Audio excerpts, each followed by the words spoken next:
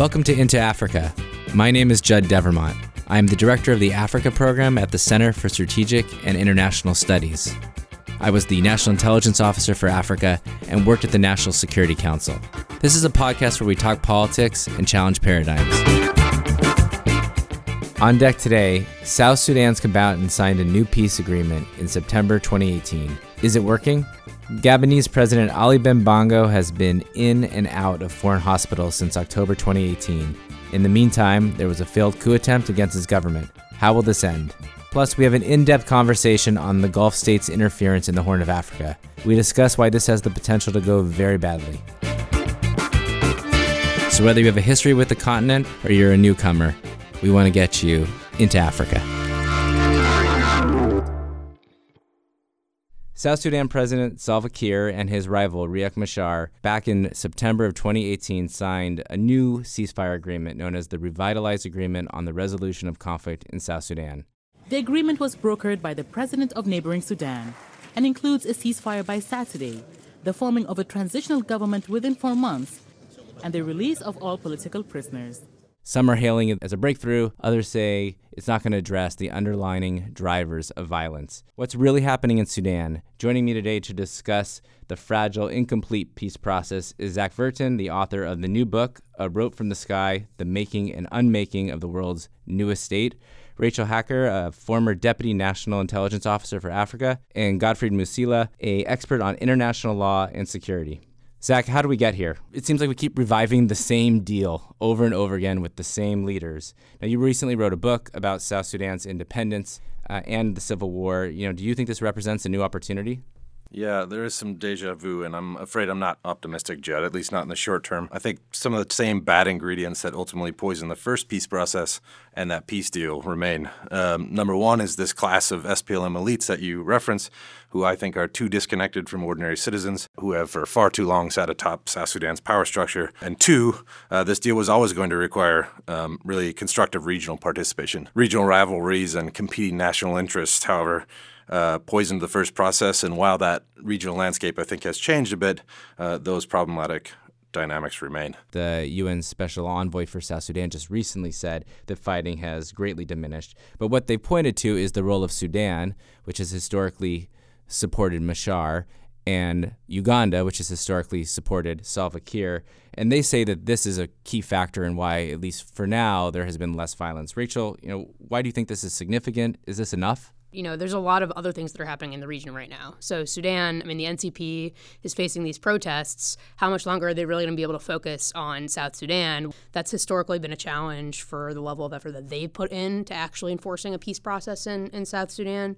Uganda, you can kind of make a similar argument. And both of these actors have done things that are destabilizing in the past. So yes, I think David Shearer made a really good point that violence over the past few months has decreased substantially, but there are a lot of things that haven't really been sorted out. Uganda, there's rumors that they are supporting both Machar and then the government militias in their operations against Cirillo and the Equatorias. If that's a factor, that is also destabilizing. Let's talk about Thomas Cirillo. He was formerly part of the government, and now has started his own rebel group, the National Salvation Front. He is from the Equatorias. Most of the fighting that's ongoing right now is between Thomas Cirillo and the government. How do we think about this third actor? Yeah, I think it has demonstrated for people that this isn't simply a Dinka-Nuer conflict. It isn't one simply about Salva Kiir versus Riek Machar, and that this has really fractured South Sudanese society across regions and across ethnic groups. And Thomas Cirillo was previously in the government before ultimately breaking off and starting his own faction. I think we should all be paying very close attention to the fires that are currently raging in Equatoria. Godfrey, let me bring you into the conversation. I think it's important to recall that at one point, Thomas Cirillo was thought of as an alternative president, someone that could step in, that wasn't from either of the polarizing ends, the Nuer and the Dinka. And I think that he might feel that he has been marginalized by the agreement because I think it reserves a very small role for himself. And now he's styling himself as a representative of Equatorian interests. So I think that to the extent that the Equatorians would buy into the idea that he represents their key interests, which is federalism, which allows them to run their own affairs, and in fact to stay out of the Dinka and Nuer conflict. I think that his message will continue to have purchase. So a lot of problems with this agreement, right? It's still very narrow, doesn't include, as Zach said, the broader South Sudan political class. Gottfried, you made a great point about Cirillo. We've talked about the international actors. We've also been lulled into a false sense of progress because it's been the rainy season. By the time this episode airs in early March, we will be straight into the dry season. So a lot of things are going to come together in that point. Maybe or maybe not, they'll have actually fleshed out what the agreement is. Maybe or maybe not, Machar will actually come to Juba, right, and join the government. And now armies will be unlocked by the change in weather. And this brings in the human rights component. Gottfried, you served on the UN Commission for Human Rights. Can you tell us a little about everyday South Sudanese are doing? The UN in Juba is saying that the fighting has reduced in many parts of the country. They're saying as well that some IDPs might have begun living. They're suggesting that maybe 40% of them are expressing interest in going back home, but the situation on the ground remains dire. There's a fatigue among the people about these elite arrangements, which do not seem to take civilians into consideration. South Sudanese will be watching to see whether, in fact, the peace holds. We just learned that the former detainees might have, in fact, agreed to join the government. Salva Kiir might be wanting to have as many folks on his side as possible, so that by the time the government is formed, he would have a substantial voice and be able to actually determine what comes out of the transition. Okay, so Rachel was very clear that she is pessimistic. Zach was pessimistic. I'll put my cards on the table and add my pessimism. Gottfried, is there a little optimism in that, or where are you? I think there's a little optimism. I think that the fatigue that people have, perhaps Sudan's role, if the center holds in Khartoum, they have an economic interest to ensure that the peace agreement works, because they'll be deriving quite a bit of revenues from the pumping of oil. So I am partially optimistic. Partially optimistic. Optimistic. I'm afraid. Go ahead, Zach. No, I just listening to Godfrey and talk about the same elite arrangements and some of the former detainees come back in. Look, I'm afraid I think one of the most important things for real transformation in South Sudan is going to be generational change. I don't think we're very good at thinking about these things in the intervals that we should be, not in this week or this month or even the first year of this peace agreement, but in 5 and 10 and 15-year terms. We also should be starting to invest in and partner with the 30-somethings in South Sudan. To me, we have a ceasefire. That's a really positive development. It seems to be holding, but to what end? I mean, to Zach's point, and even to Gottfried's point, it's the same players.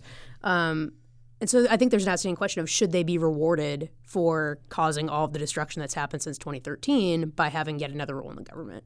And there's not really an alternative to that at this point, but maybe in time there can be. There's a great book about the end of the Angolan Civil War, or at least a pause in the fighting in the 1990s, and a journalist goes out and writes a book about it. And he keeps saying the people they're war weary, they're tired of war, and that's why peace is opening up. And everyday Angolan said, we were never for the war. We've been war weary from the beginning. It's the elites that have been the ones who propel it. And I think that's a really important framework both to think about where we are and also to get at Zach's point is that we need to see a new generation of leaders come up. Any parting shots on South Sudan? There's a strong sense of entitlement among the older leaders that believe they fought for independence, they fought for liberation, and they need to cash in. The South Sudanese in diaspora who are educated, who are really invested in seeing their country do well, don't usually get a place at the table. So it's critical, if things hold, that South Sudanese leaders tap into a rich, much more educated, young population that is out there in the world.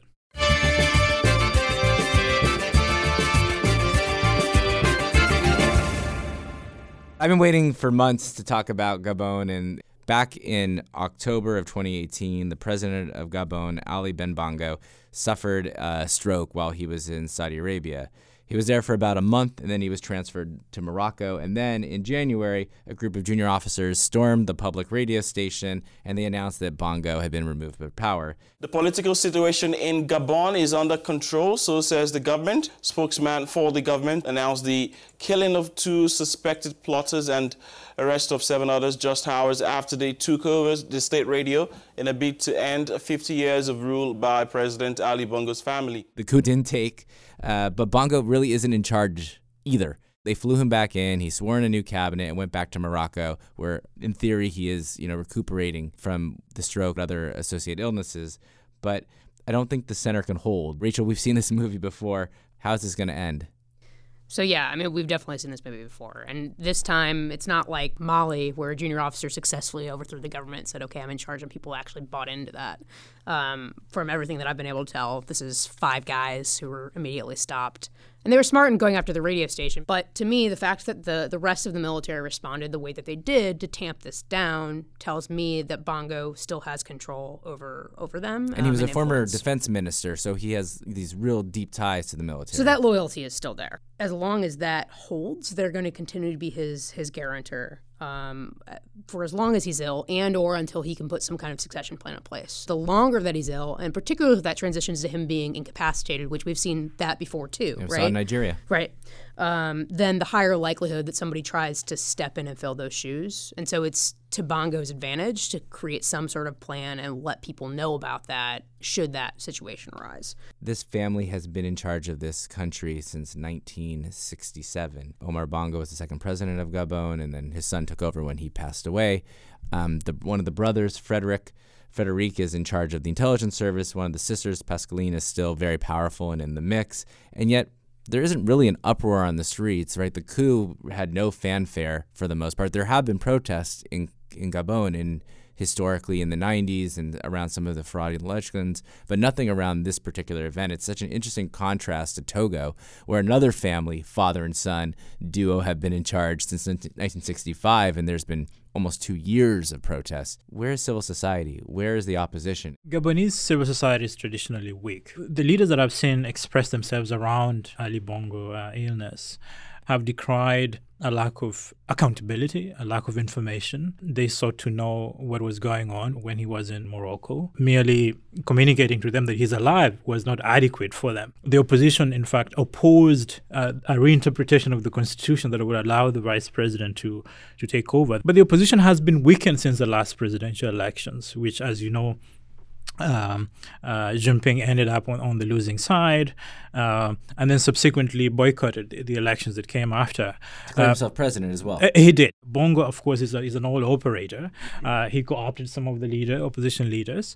So it's not clear exactly where they stand, although they have stood strongly in favor of interpreting the Constitution the right way. They see a reinterpretation of the Constitution as an attempt to perpetuate the Bongo leadership, hoping that he gets well and comes back to take over. Zach, this doesn't look tenable, right, in the long run. Bongo's in power barely. He survived a coup. As Godfrey mentioned, the Constitutional Court, kind of fiddled a little bit so they could get the vice president in charge. What's your thoughts? I knew this president was a colorful character, but I recently learned that Ali B was once upon a time an aspiring funk singer and put out a 1977 album called Brand New Man. He's still recording music, actually. Yeah. He's still recording music Wow. now. But this is seriously funky. Well, he's not recording any music right now. Not now, just not long ago. Morocco. I mean, maybe he is. There's a new beat behind it. My point is that I'm not convinced Ali B can reinvent himself again as a, quote, brand new man. Yeah, I think that's a good point. The other actor that we haven't talked about here is the French. They're going to be incredibly important. They have deep historical ties. They have military presence. In 1964, there was actually a coup attempt in Gabon.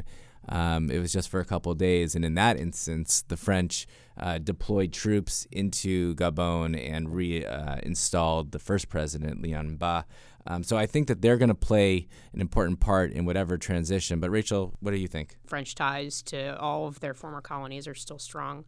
So I think it will be interesting to see what their take on this is. If for right now, it seems to be pretty quiet. So they're probably just a wait-and-see mode. Zach shared a fun fact. I'm going to share a fun fact about Gabon, and maybe it's because of the French connection. They have one of the highest consumptions per capita of champagne in the world. According to a report last year, they're in the top 10. Small population, but what it tells you is the disparity. You leave Libreville, you leave a couple streets in Libreville, and you can get a sense of the distinction between being in society. Just maybe another word on the French connection. They have enjoyed a bit of cool relations, particularly after the French went after the family to control of some of the properties in France. There's a corruption case. Yeah, I mean, a lot of money stashed in France in buildings and so on. That's a great point, Gottfried.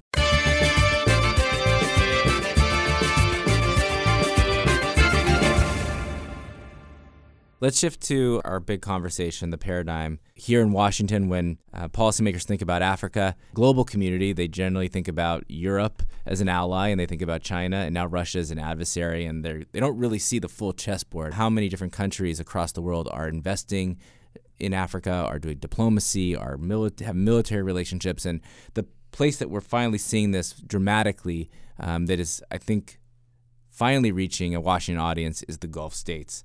Zach wrote an article just recently for Foreign Affairs on this. He's actually resident in Doha at the Brookings Institution there. Zach, can you tell us a little about what the Gulf states doing in particularly the Horn of Africa? So these small, cash-rich states are inserting themselves in the Horn of Africa really as never before.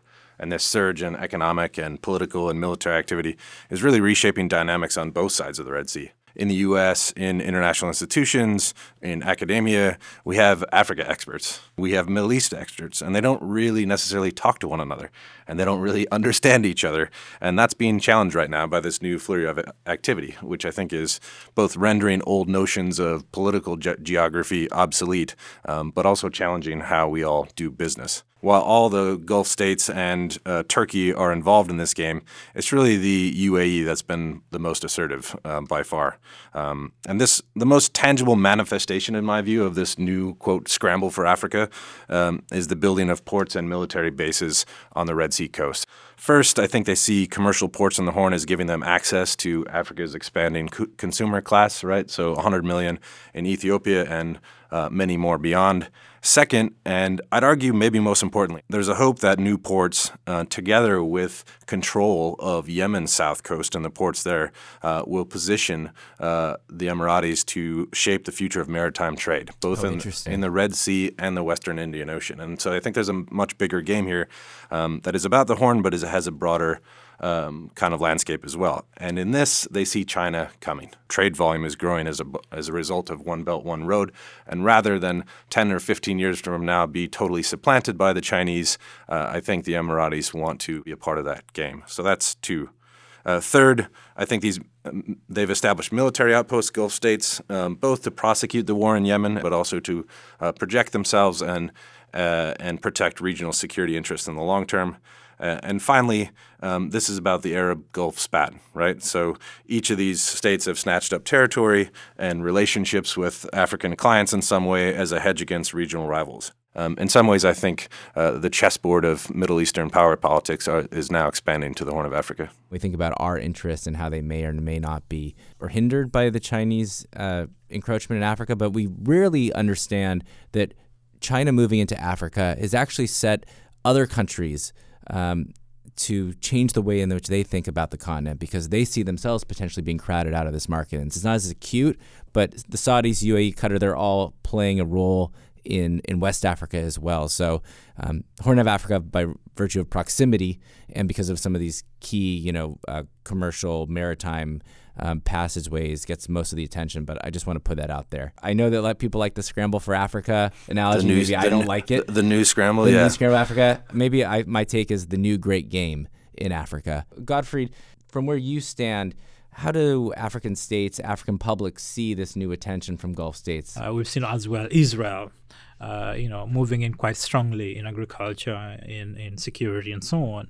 Just renewed ties with Chad, and they're flirting with Sudan. So I think for the Africans on the street, any opportunity that exists for governments to obtain aid and so on to improve economic situation on the continent will be seen positively. There have been complaints, and quite acute, about governments partnering with foreign government, China and Israel, obtaining tools for surveillance and so on. So it's also seen negatively from a privacy, human rights perspective. But I just wanted to make the point that that these interactions might actually exacerbate some of the conflict that exists. Sudan and Egypt, they have a territorial conflict. Eritrea and Djibouti, Djibouti and Somalia, and then Ethiopia and Eritrea, although the UAE has just intervened to, in fact, broker an agreement that now is opening up opportunities in the region. So those interactions might in fact, in essence, exacerbate some of the conflict that exists. As the Ethiopia-Eritrea situation shows, they might in fact improve relations for the benefit of the peoples of both countries. It's a really interesting point, Godfrey. So, Zach, as you've been living in the Gulf, do Gulf governments, Gulf states understand that they are kicking a hornet's nest potentially, or do they see just the positive sides, as Godfrey mentioned? And then, Rachel, maybe you can expand a little bit more about how this could go terribly wrong. I don't think there's a terribly deep understanding of domestic politics in most of these Horn countries, and I'm not sure there's much of an interest in understanding it, right? These Gulf states are throwing their weight around and throwing around their money. African states, if they can harness it, this can be in their interest, but it's highly asymmetric at the moment. So just as an example, you mentioned the Emiratis and the Saudis brokering the peace deal or the initial rapprochement in Ethiopia and Eritrea. And I think that initial rapprochement, and there's a long way to go, by the way, was really driven by domestic politics in Ethiopia and Eritrea. And I think the Gulf states came in at a late stage and provided some sweeteners, and that's absolutely necessary. I'm not convinced they played a significant role in brokering it. So I think there are a lot of risks. To Zach's point, I don't think Gulf states in general really understand what they're getting themselves involved in. In the 2000s, when Abdullah was still around, they viewed Sudan as a potential breadbasket for the kingdom and bought up huge tracts of farmland. They were never really developed. And now they're back in East Africa now that there's been a total change in leadership in the kingdom. So from their vantage point, I think this is kind of uncharted territory in that they're dealing with actors that they don't really understand. From the African perspective, this also has a lot of risks. And I think whether or not the Gulf investment really starts to kind of trickle down to average people will be very, very telling. One notable thing about the UAE in building the base that they did in Eritrea, one, that gave substantial development and money that government really could use. Well, it brought Isaias in from the cold, really. Totally. It helped him lift sanctions, a long sort of ostracized regime as a result of this. And so the consequences are clear. In Ethiopia to do something about this. But it also provided a really useful launching point for operations in Hodeidah. Right? So, there are dual motivations that are happening here. And I think from the Gulf's perspective, their goals of economic dividends, strategic military locations, not just for themselves, but also to take those away from Iran. Those are fueling their involvement, and how African states will try to entice them in order to get whatever they want out of the equation, I think that's an open question. The interesting point is that this extraordinary change happens in Eritrea, and it happens in large part because there's a falling out in Djibouti over the existing port there that they'd managed for a long time. And as a result, they don't put up a military base there. And thus this chain of events begins involving Eritrea and Ethiopia. To me, that's a huge risk. Their economic involvement in Djibouti is long-standing. Saudi, interest in having some sort of military role for operations in Yemen, long-standing. Dubai Ports World, yes, they've been there for forever, and yes, they had tremendous impact on Djibouti becoming a major commercial port. But China came in and built a bigger port.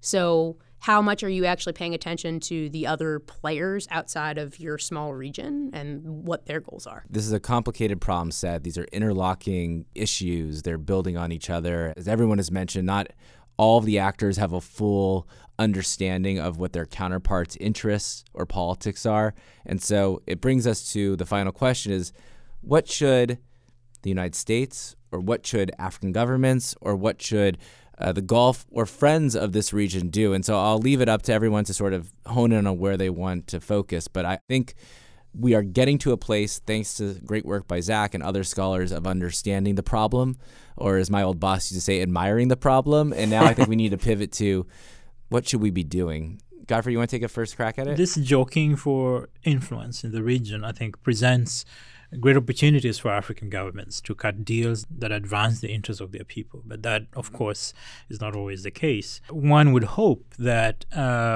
as African governments engage with this new interests that the continent is attracting, they should do so in favor of their people in terms of strengthening economic development, fostering a secure environments for people to be able to go to school and to do business at a community level. And obviously one hopes that those relationships do not undermine human rights. Great, Godfrey. Thank you. Zach? So I think it's important, and we've alluded to this, that there are three dimensions to this. So one, there are these extraordinary transitions underway across the Horn. Two, this blitz of new money and engagement from the Gulf. But three, also because of this new Chinese base just 6 miles from the United States' only military base in Africa and a new port there, means that the Horn and the Red Sea have also become a theater for great power rivalry. That's where I think the African states risk getting lost in the mix. So I think with proper sort of management on both sides of the Red Sea, I'd argue the African and Gulf countries can benefit from new engagement.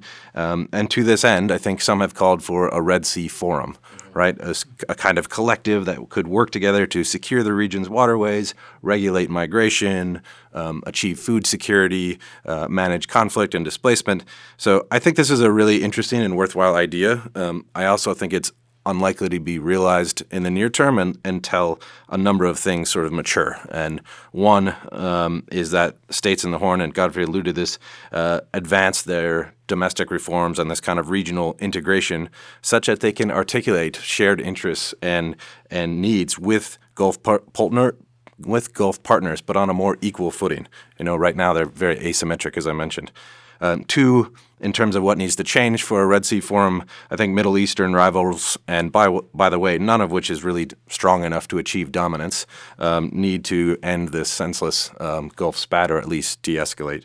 And three, I think, and this comes in the context of John Bolton's recent speech about Africa, which was really a speech about China. Mm-hmm. I think Washington and Beijing need to realize some kind of equilibrium in the region. Now, none of these things are sure things, but I think until there's progress on each, the Red Sea could remain a kind of dangerous arena for three-dimensional competition. Yeah, I agree. Rachel? As analysts, Judd, you and I have always talked about short-term threats and then kind of longer-term strategic threats. And in my mind, this definitely falls into the latter camp. So in terms of the West's engagement in general with whether it's the Gulf or with China, the Red Sea and what we're all doing there doesn't really float to the top of that agenda. But maybe in some of these more strategic conversations, that's something that could be considered to talk about. And I think it would behoove us as Africa followers to better understand the drivers and motivations coming from some of these Middle Eastern countries or from China, and probably would be advantageous to them to understand what the African perspective is too. So I think there's room for dialogue there. I just want to put a fine point on a couple of what you guys have said. So I think the idea of a Red Sea Forum is excellent. We've seen examples of this kind of coordination back during the Somali famine when David Cameron brought together the London Conference on Somalia, and he had Gulf state actors, and he had the Europeans, and he had the Africans there to have a conversation. What I like about the Red Sea Forum, it's not the West that's doing the convening. It is potentially the Africans doing the convening. Mm-hmm. And So we did Potentially. Yeah, so there have been a few attempts. Yeah. The Yeah. Saudis, the Africans. The Africans Should be. convening it. Like, why it shouldn't be the donors always doing it, because it changes the focus and the priorities. But we have to be engaged at a much higher level. There is no senior level engagement on this issue, and it is a strategic problem. It does touch on China. It also touches on stability investments, both our security investments and our potential commercial investments. So I'd like to see the Red Sea become an African initiative. That's one, and I'd like to see someone at the deputy secretary level focus on this issue. I mean, it'd be great to have Pompeo, but there's got to be someone who really has the heft of the U.S. government and signal this is an important issue. We're aware of it, and we're going to bring together those two communities that Rachel mentioned. We're going to bring together Africans and the Gulf states, and if we need to, China as well. But we've got to get a handle on this. You're right that the U.S. doesn't necessarily need to be or should be out front in it, but I think there are things that we and other states can do, including for example, Pompeo and others could lean on the Gulf states to, as I mentioned, resolve this Gulf. So no one is benefiting from this, and that would go a long way towards de-escalating, the great game that's now being played in the Horn of Africa. Well, I didn't think we were going to resolve this problem today on this podcast. But I think we put a lot of great issues on the table. Let me thank Gottfried, Zach, and Rachel for coming. I should also note that sister program here, the Middle East program, has also written a paper about the Gulf states in Africa, so I'd recommend reading that alongside Zach's. Thanks, everyone, for coming. Thank you. Thanks for listening. We want to have more conversations about Africa. Tell your friends, subscribe to our podcast at Apple Podcasts or wherever you find good content. You can also check out our analysis and reports at csis.org/Africa. Thanks.